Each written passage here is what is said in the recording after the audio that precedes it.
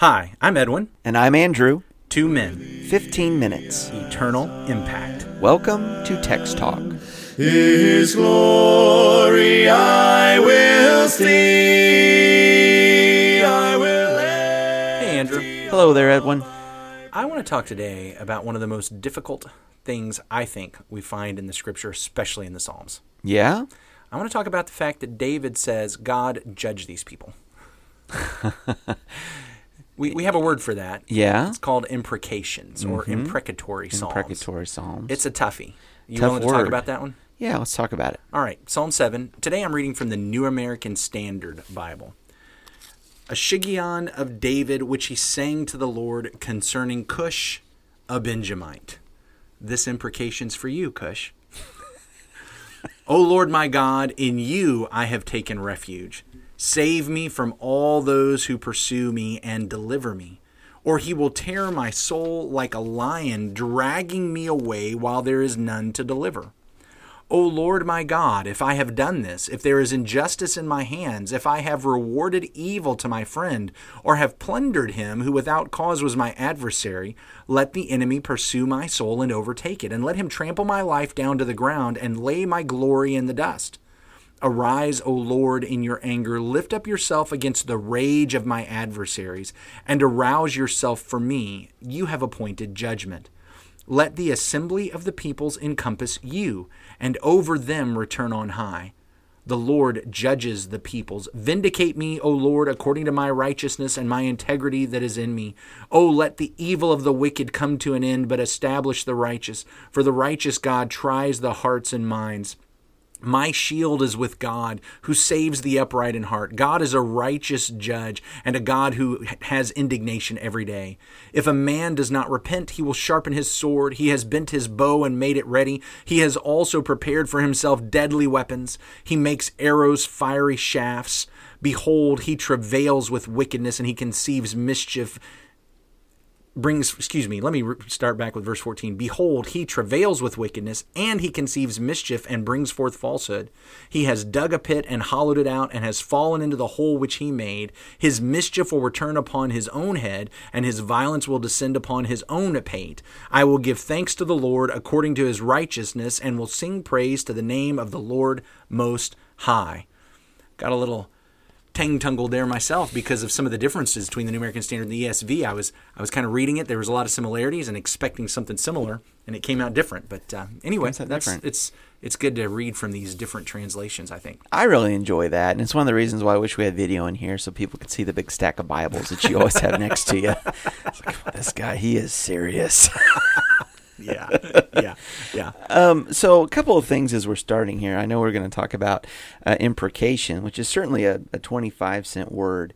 But as you were reading this time, I guess one of the things that jumped out to me was the emphasis placed upon the lion in verse 2, talking about this evil one. I guess Cush, this one's for you, Cush. But lest they tear me like a lion, rending me in pieces, while there is none to deliver. And I realized that David knew well about the lion, what a dangerous animal it is. And yet I also recall that the lion was particularly one that David slew, that he killed in defense of his father's sheep. He would make his case to King Saul, saying that he had killed the lion, he had killed the bear, and that the Philistine giant would be no different than these. God was with him. And so to draw, I guess, that imagery or that danger, a lion is something that David has vanquished.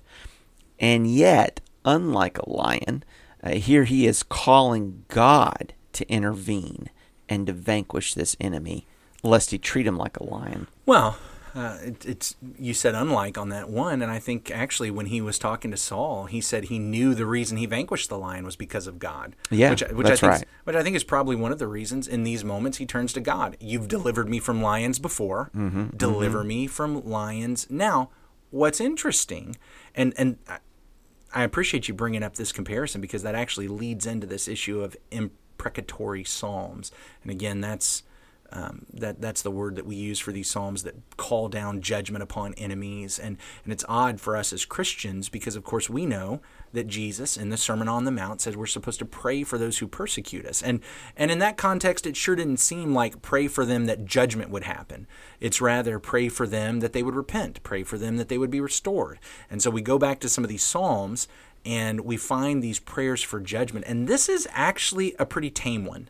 Yes. We find some other ones, and this is one of the reasons I wanted to go ahead and talk about it here, because it is tame. We find some others that are very intense, calling down some pretty brutal judgment, especially when the imprecations are toward the Babylonians. We find that later. Yeah, and so we may get there in a future season of Text Talk. But even this one, Edwin, is pretty scary. When he talks about the Lord sharpening his sword, the Lord pulling back his bow, the Lord setting his arrows on fire, which I don't know if I'm going to talk about this today or maybe tomorrow, but I guess there's no time like the present. Go for it. When I think about the fiery arrows, my mind always goes to Ephesians 6, and that's the way the devil fights. He lights his arrows. He's got his fiery arrows and missiles. You need the shield of faith to quench those. It's such a deadly, dangerous weapon. And yet here, that's the weapon in the hands of God. David would have it aimed towards the wicked.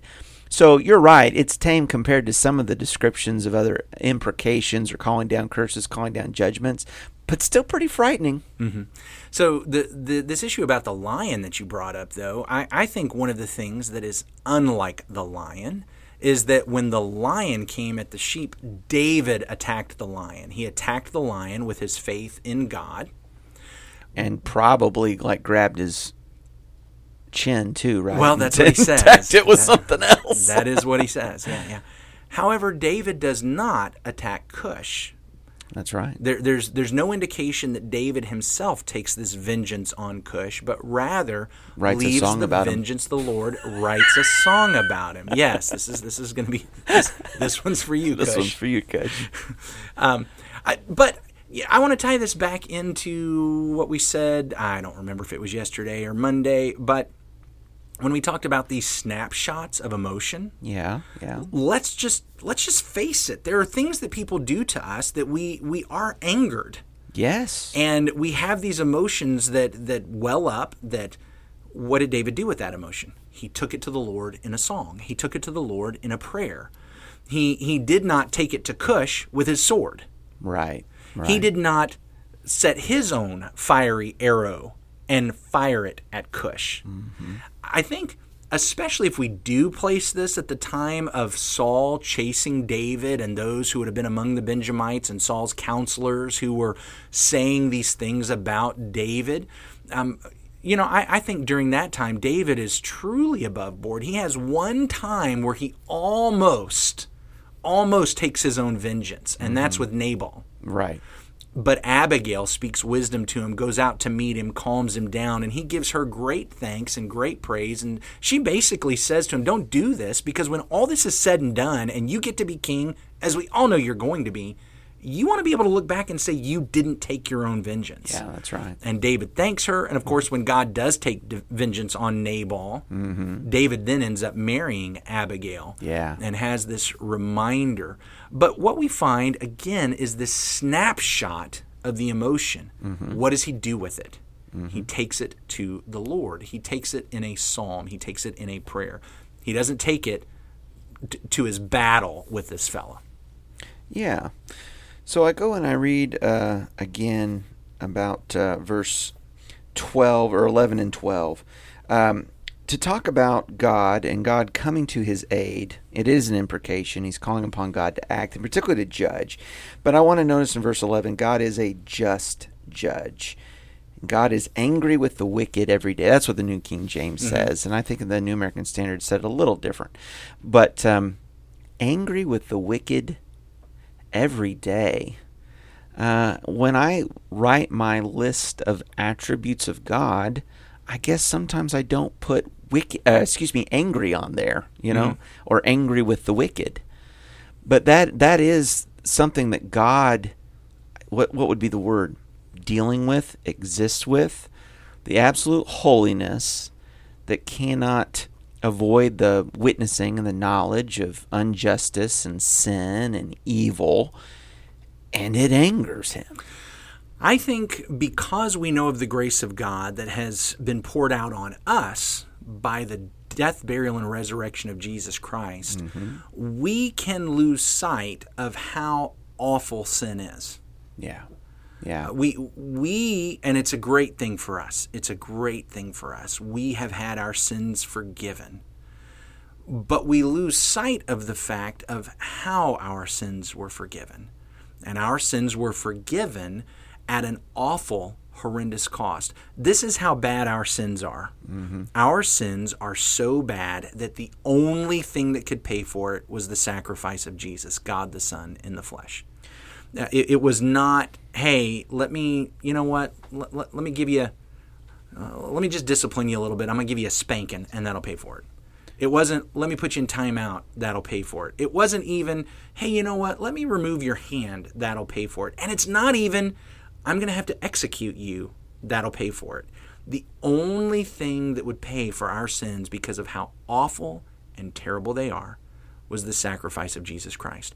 And God taking that wrath that I deserve and pouring it out on Jesus. A lot of folks today don't like to even think of it like that. Yeah. But we have to understand how truly awful sin is. And I think that's the other thing we learn from imprecations. That here were people that understood how truly awful sin was. Sin deserves judgment. And what it should make us think about is, aren't we glad God was willing to judge Jesus on the cross, putting him through the righteous requirement of the law? Sin equals death. Jesus fulfilled the righteous requirement of the law. He died when I should have. He experienced the wrath and the judgment when I should have. What a powerful thing that is for us. And we've got to remember how truly awful these sins really are. I wonder if in moments like this, where we know we are innocent and yet being attacked, being sinned against, we have in a small way a sense of that anger, that righteous indignation that God feels every day. Because ultimately all sin is against God and against his holiness, and it's unprovoked because he's only been a benevolent, loving Father and good. That's who he is. And yet attacked and marred and maligned and, disrespected by his creation and by his children gone astray and all of that. And I guess I'm kind of teasing out of my own mind what you were talking about, just seeing the ugliness of sin.